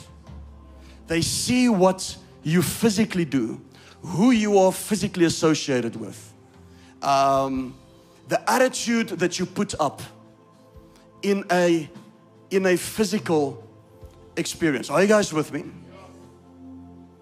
They can only see your church attendance. They can see the joy that you put on when you praise and worship God. Some people can say, I'm worshiping God in my heart. I'm not going to raise my hands. Well, the devil looks at you and he sees somebody that has no faith. It doesn't care whether you say, but in my heart I believe this. The devil looks at a vessel and saying, this vessel is weak. We're going to get into him. This vessel is weak. We're going to beat them around. Trust me. Satan is a spirit being, but he's not spiritual. He's not spiritual. He has to see what somebody is doing to reason their faith. Are you guys with me? To begin, the demons said to, we see by the deliverance of the 7 sons of Sceva, that the Jewish exorcists that tried to do deliverance, the demons cried out and says, Paul we know, Jesus we know. The word know there is we have physically scrutinized them on the outside. We have seen what Paul does. We have seen what Jesus did. But when we look at you, we don't see any physical works or manifestations. Are you guys with me? So let's go to 2 Kings 5 verse 14. So he went down. So listen, this is Naaman. He went down and dipped 7 times. So with he dipped 7 times in the Jordan, according to the saying of the man of God. And his flesh was restored like the flesh of a little child. In fact, it says that his flesh, in the King James, that his flesh was restored and back to the innocence of a little child. And he was clean and he was innocent. Say with me, his flesh. So we see the other boy that sneezed 7 times. And the spirit of death came out of him. It came from the inside out. We see Naaman that dipped himself 7 times. He's cleansed from the outside in. His flesh was renewed. You need deliverance from the inside out. You need deliverance from the outside in. Are you guys with me? So let's go to Leviticus 8 verse 10. And I'm touching on stories to give you a point of understanding when it comes to multiple deliverances. Don't let anybody tell you, or any preacher or any pastor tell you that you only need to be delivered once, or Jesus did it on the cross. It is a lie. Paul would not have to say in the book of Ephesians, give no place to the devil, if that was the case. Satan doesn't come in only with open doors, and I'll explain it tomorrow. He creeps in by a window. Are you guys with me? The Bible says that the thief did not come in to the sheepfold through the door. He came in by some other way. He crept in. Satan always looks for an opportunity, not an open door. We're going to deal with open doors, this conference. But He looks for an opportune time, meaning all your doors can be closed. You can be living a clean life. He's still looking for an opportunity to get into you. Are you guys with me?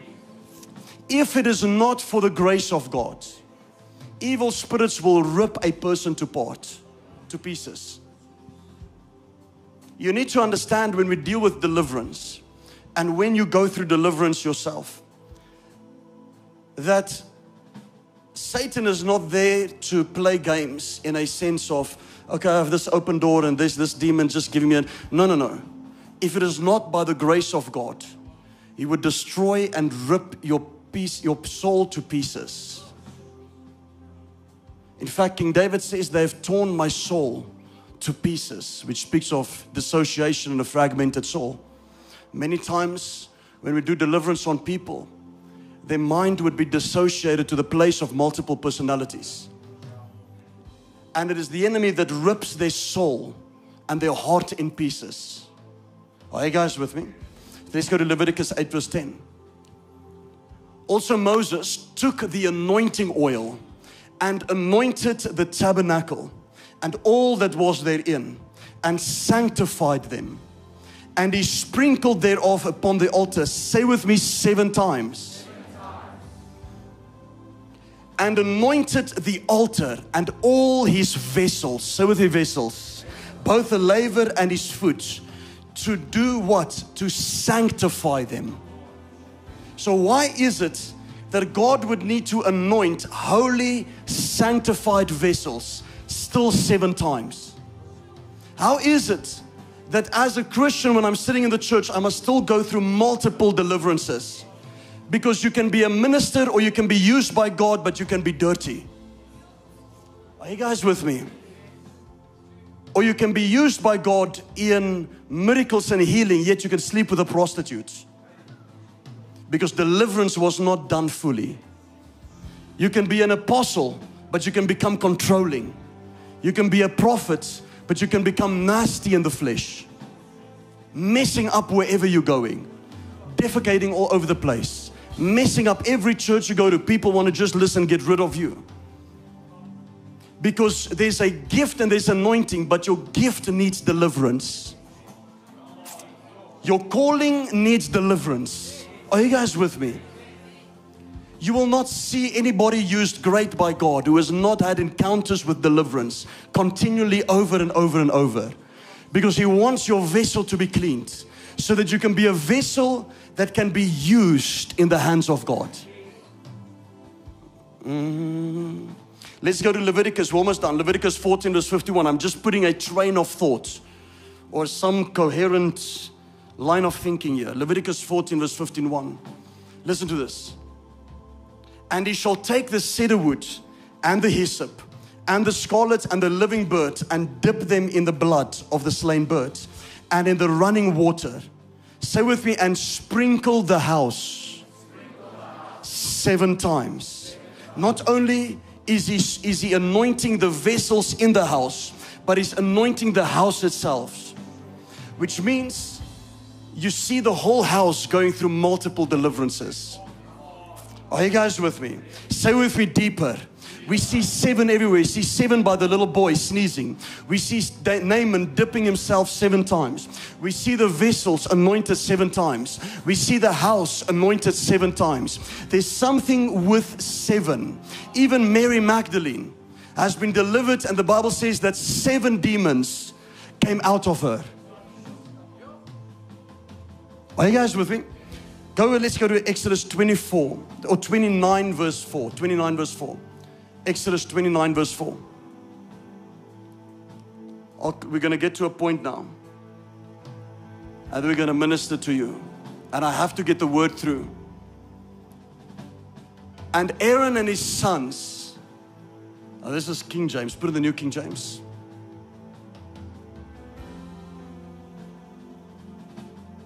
Listen to this. And Aaron and his sons shall bring unto the door of the tabernacle of meeting, and you shall wash them with water.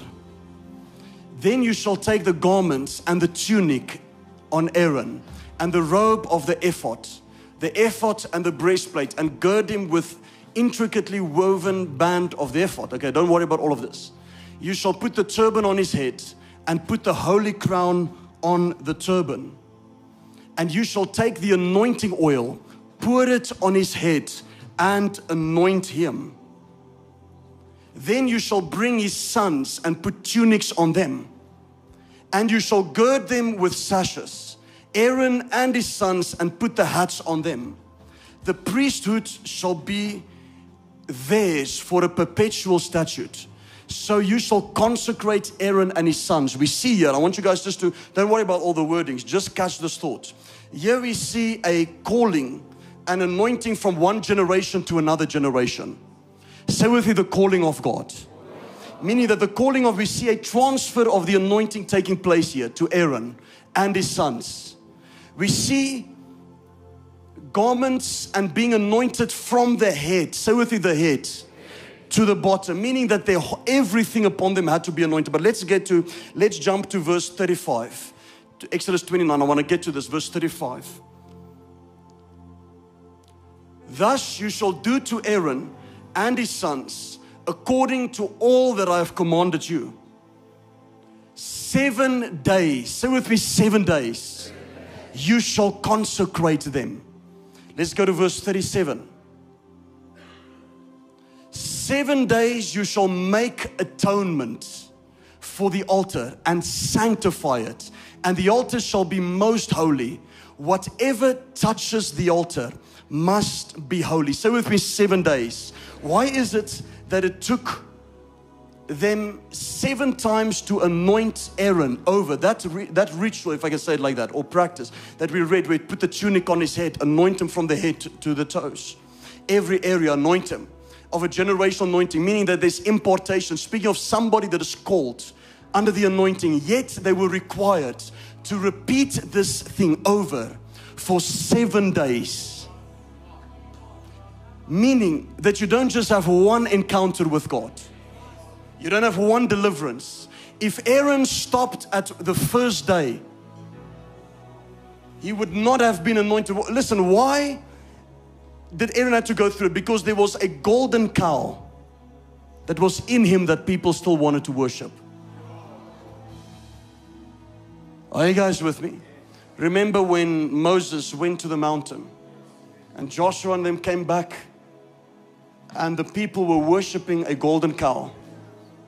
Aaron was preaching and the people were giving all their jewelry, throwing it at his feet.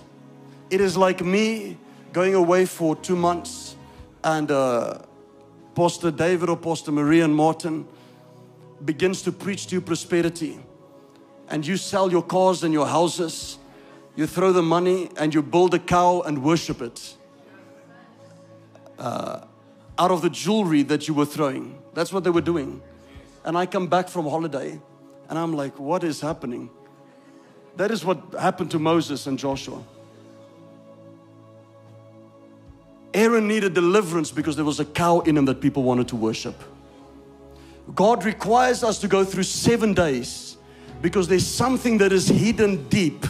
Say with me, deep. Listen, are you guys with me?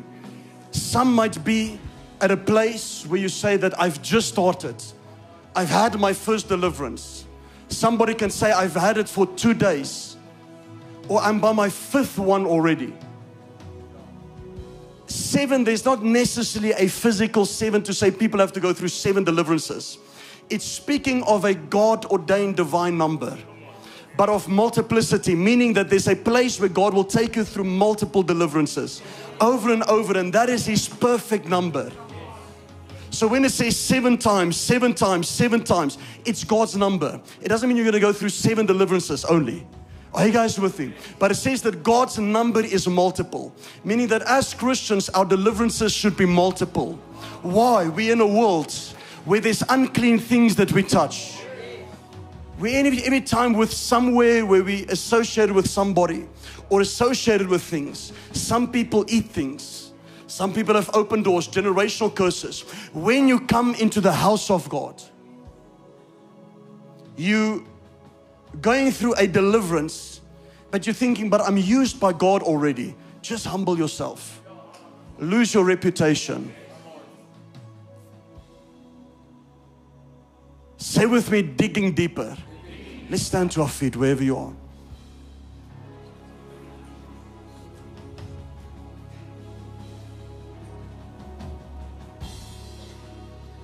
Why do I need multiple deliverances? You might be anointed, but you're still a mess. Or you might have favor and the anointing upon your life, but there's a ticking time bomb in you. And it is like people just waiting for you to explode. Oh, come on. You're getting home and you're blasting your wife. You're hitting your kids. Or you're swearing this one at home, swearing that one at home, but you put a little pious face on in church. Let me be religious in church, but keep my devils for when I'm at home. Are you guys with me? I've seen this over and over. I've seen people that would not deal with that anger, and they would beat up a 4 or 5-year-old daughter that they have. I did deliverance on people. They would wake up and they're choking their children. They are 4 or 5 years old. Yet this person is a good Christian. They in Sunday church every Sunday, worshiping God, lifting their hands, reading their Bible, but it was not dug deep enough to deal with a curse or a root. Then it becomes a ticking time bomb. And when the man would open up his eyes, he's busy choking his own daughter that's 4 years old. And this man is 3 times my size. Are you guys with me? Say with me, I want to dig deeper tonight. This is what the Lord said with me. He showed me things that He's going to deliver people on tonight. I'm not going to go through mass deliverance tonight simply for time's sake, because it's a lot of things. We'll do it tomorrow where we will renounce everything. But I want to deal with one area that the Lord shared with me. Well, He shared with me 2 areas: addictions and healing. And He said to me that those who have addictions in certain area will receive healings in that area. Okay, there are those who have written maybe on their forms of deliverance, addictions, I'm not sure, bondages, whether it is medication, addicted to it, meaning you're using medication as recreational drugs, beyond the point of just medicine, but it's become recreational. Or you're addicted to smoking, or you're addicted to drinking, or you are addicted to pornography, or you're addicted to things, addictions. You will know what I'm speaking about, but there's a spirit of bondage. The root of that bondage, say with me, rejection. One of them is rejection.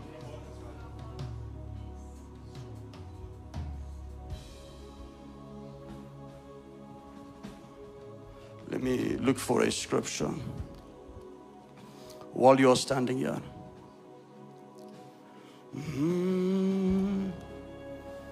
Look for me for that verse before we pray for people, where I think it is Romans. We have not received the spirit of adoption, or we have received the spirit of adoption and not the spirit of bond. 8:15. Listen to this. Put Romans 8:15 on the screen.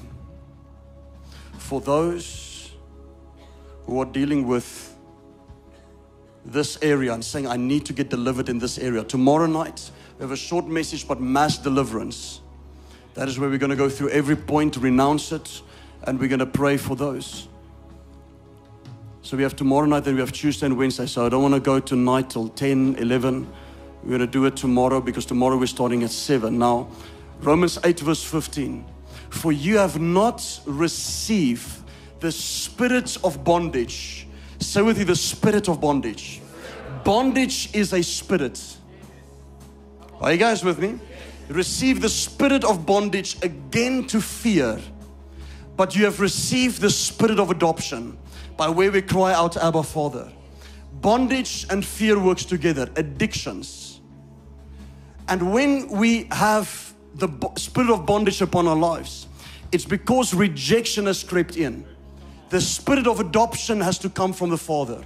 Let me say this. nobody can move in the glory of God unless they have a full revelation of God as their Father.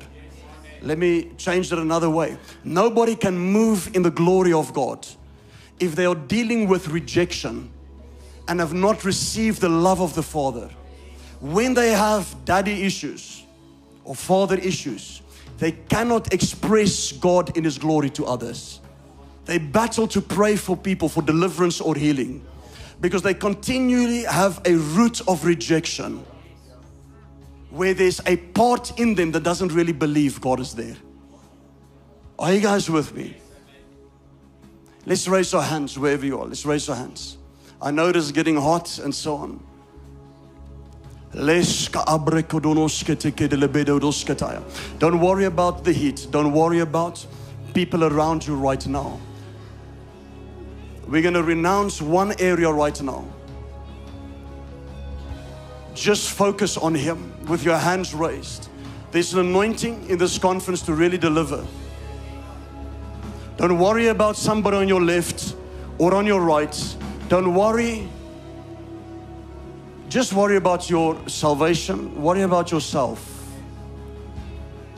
But as I'm going to pray right now, the Lord is going to bring things to remembrance for you. He's going to bring images to remembrance. He's going to highlight areas for you. He's going to highlight areas of things or memories that you have forgotten about. Things that the Holy Spirit will just suddenly bring to remembrance for you. And we're not dealing tonight with witchcraft. We're not dealing with other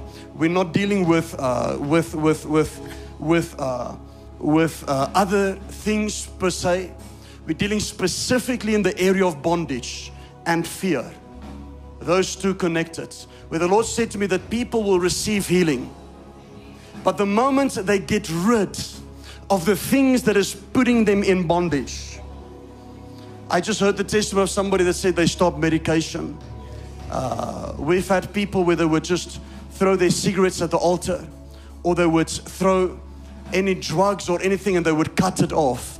The moment we pray for you, when you get home, don't have your cigarette box lying there looking at you.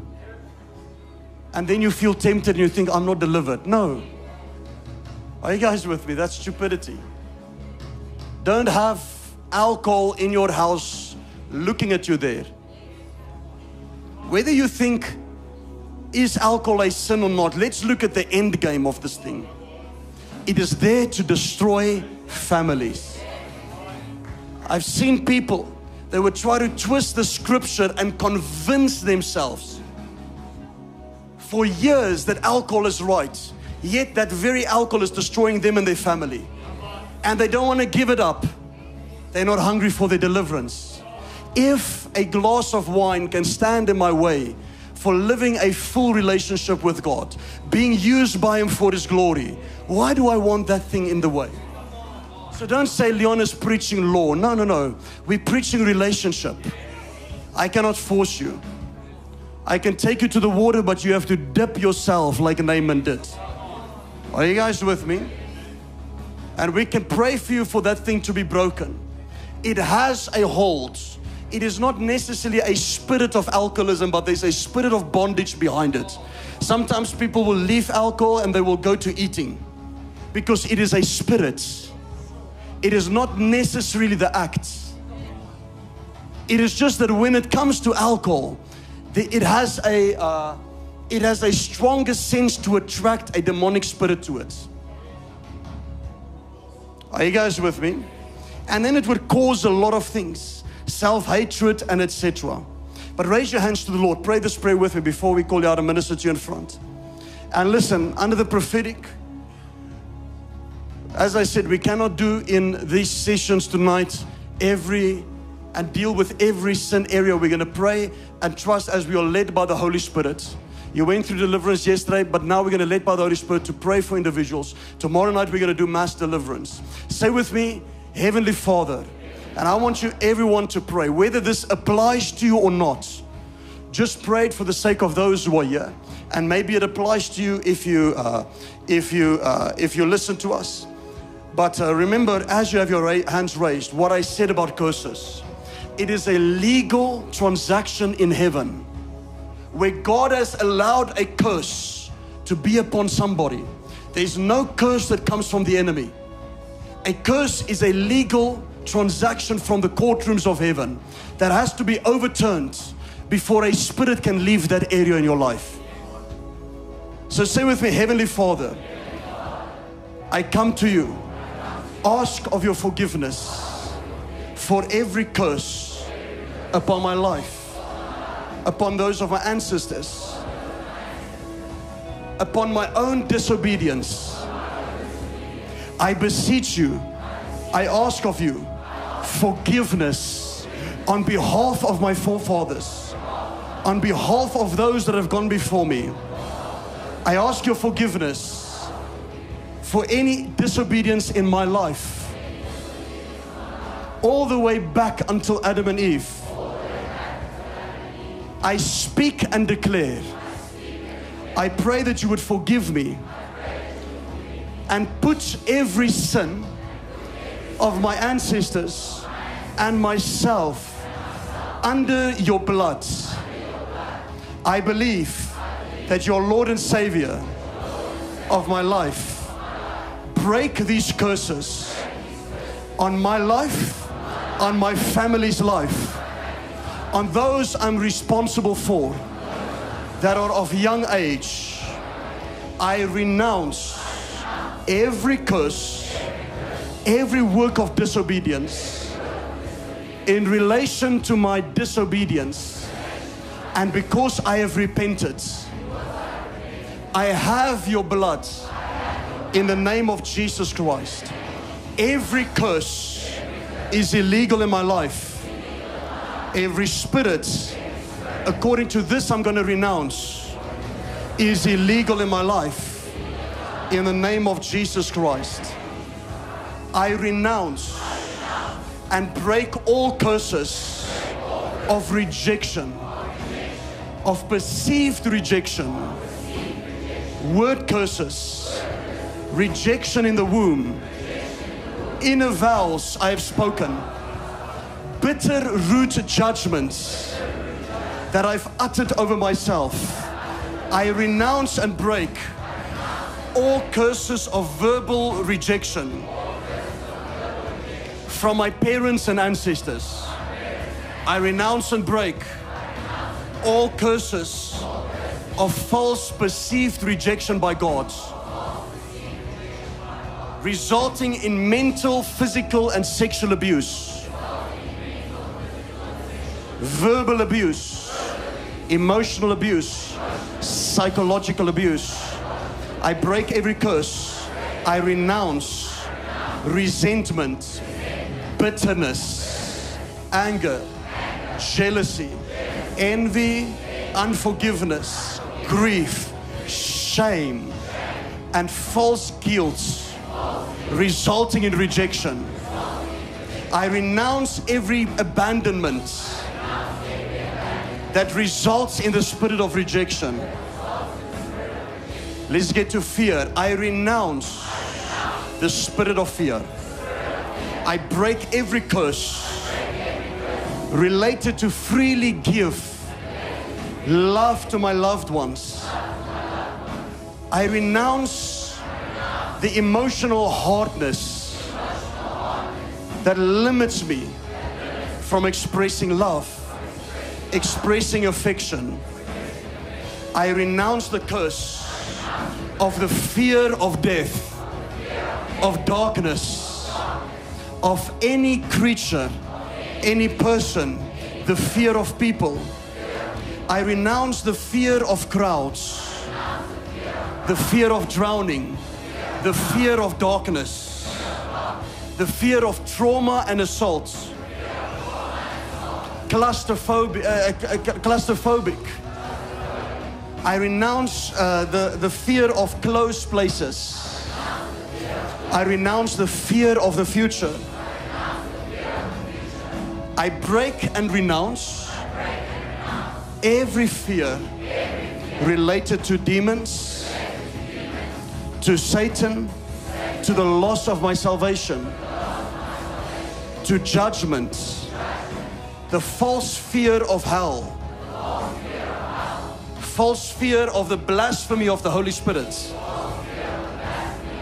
I renounce it in Jesus' name. I renounce the fear of other people, the fear of relationships, and the fear of spiritual leadership. I renounce the fear of marriage. I renounce the fear of loneliness. I renounce the fear of nightmares.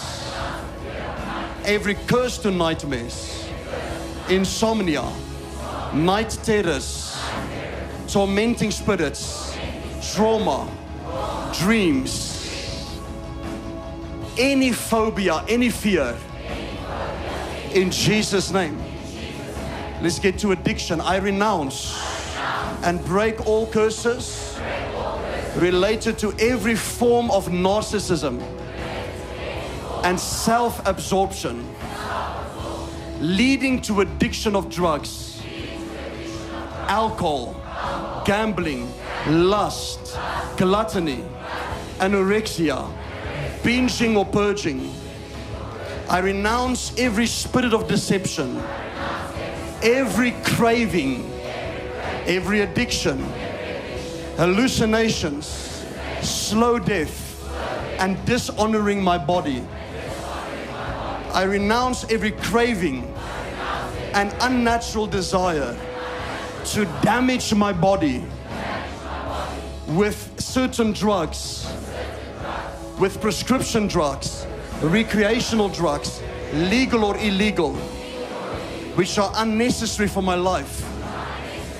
I renounce and break all curses related to marijuana, ecstasy, LSD, heroin, cocaine, alcohol, designer drugs, every form of drugs. In the name of Jesus Christ, I renounce every drug trafficking, every drug dealing that I've done. In the name of Jesus Christ. Just keep your hands raised.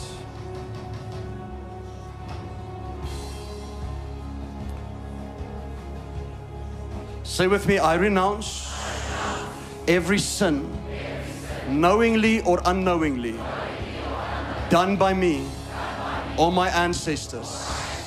In the name of Jesus Christ. Right now, I cast out every spirit associated to these things that I've renounced and repented of. Father, in the name of Jesus Christ, forgive me of every sin, every open door that I've just renounced. In the name of Jesus Christ, I receive your blood. I receive the power of your blood to wash me and cleanse me. In the name of Jesus Christ, I believe I am free right now. In Jesus' name. Keep your hands raised, keep your hands raised. Father, right now in the name of Jesus Christ, I take authority over every spirit, every open door that has bound your people in the area that we have just renounced, in the area of addiction, in the area of rejection, in the area of fear. Loose your people right now. Satan, I come against you. Every spirit of fear, come out in the name of Jesus Christ. Every spirit of addiction, come out in the name of Jesus Christ. Every spirit of bondage, come out in the name of Jesus Christ. Just keep your hands raised and surrender. Don't worry if people are manifesting. Don't worry if people are becoming free. Let them receive their freedom. Let them receive their deliverance. I rebuke and I cast out every spirit that has kept them in bondage. Every spirit relating to alcoholism, every spirit of narcissism, I bind you and I cast you out in Jesus' mighty name. Come out of them, every spirit of fear, every spirit of fear of darkness, every spirit of fear of death, every spirit of phobia that is keeping your people bound, I cast every spirit out of them. Loose them. Let freedom come upon them by the power of your blood right now. Let the blood be in this place in Jesus' name. Say with me, I receive your blood. Set me free.